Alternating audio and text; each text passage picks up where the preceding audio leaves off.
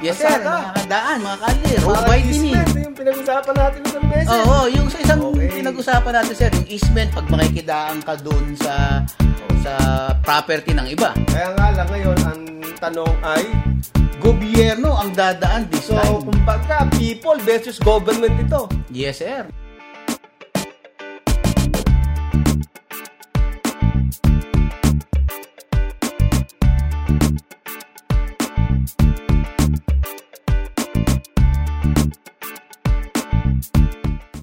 Magandang araw po sa inyong lahat at nandito na naman tayo sa Usapang Lupa na handog sa inyo ng Foundation for Economic Freedom.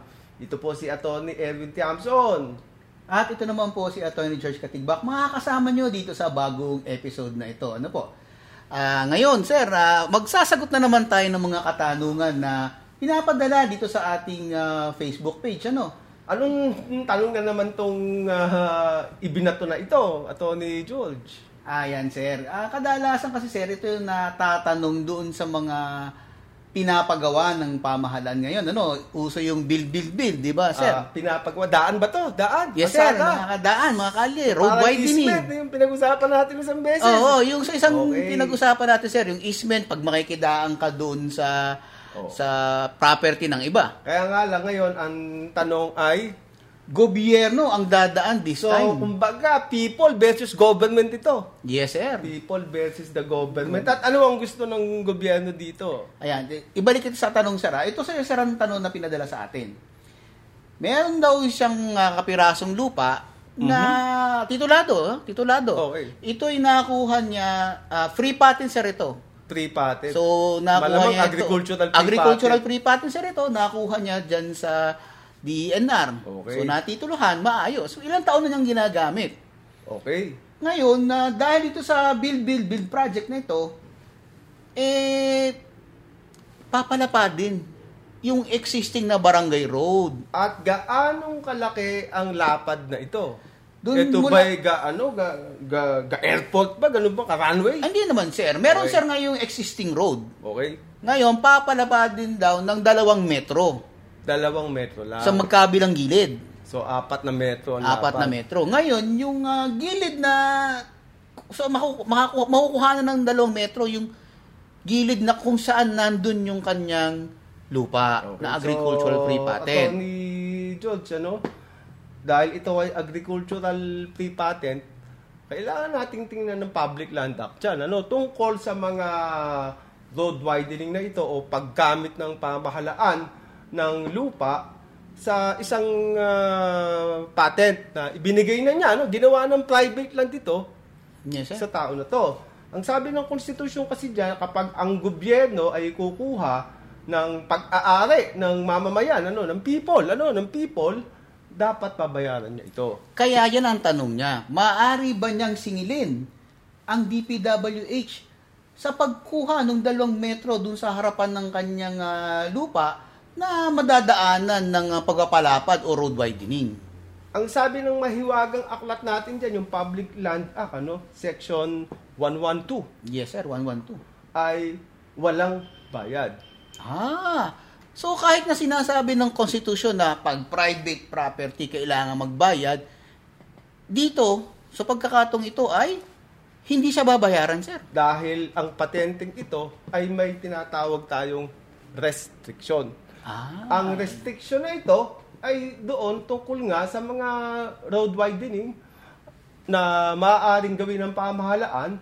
Ang ginawa ng patente na free patent under Section 112 ay hindi maaaring makasingil sa pamahalaan. Ang maaari lang niya singilin sa pamahalaan kung may danyos na mangyayari sa kanyang mga inintroduce na improvements sa lugar.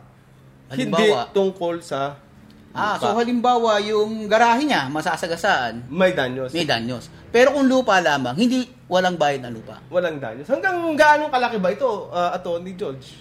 Ayan. So, ayon din sa mahiwagang aklat na nabanggit mo, sir, dyan sa PD 1361, ay sinasabing ito'y hanggang 60 meters. Napakalapad pala, Yes, sir. Gaed siya na to, 60 meters, Ganun talaga, sir, ang sabi. Okay. Pero yun ang sinasabi ng batas na maaaring kumuha. So, ito tinatawag natin na restrictions, ano?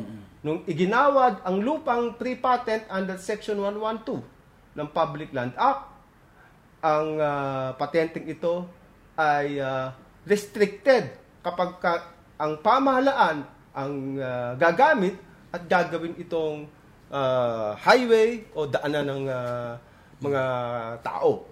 Ano? Pero yan, sir, ay kung free patent lamang. Kung pre-patent lamang sapagkat ito ay nakuha ng libre. Halimbawa, sir, ito ay TCT o kaya CLOA. Ayan.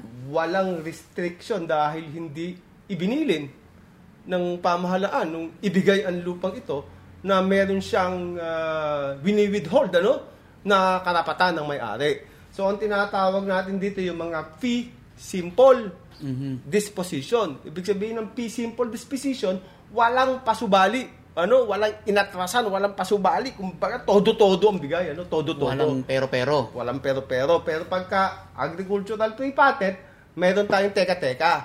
At ang teka-teka natin dyan, pagkakukunin ng DPWH o ng isang ahensya ng gobyerno ang lupa para gawin ng right of way. Ayan. So, yun ang kasagutan natin doon sa tanong, ha? So, kung ang lupa po ninyo ay nagmula sa bigay ng gobyerno na free patent, meaning libre nyo ito, binigay sa inyo ng gobyerno, kung ito po ay masasagasaan ng road widening at kakailanganin ng pamahalaan, gagamitin ng DPWH, hindi po kayo babayaran sa halaga ng lupa.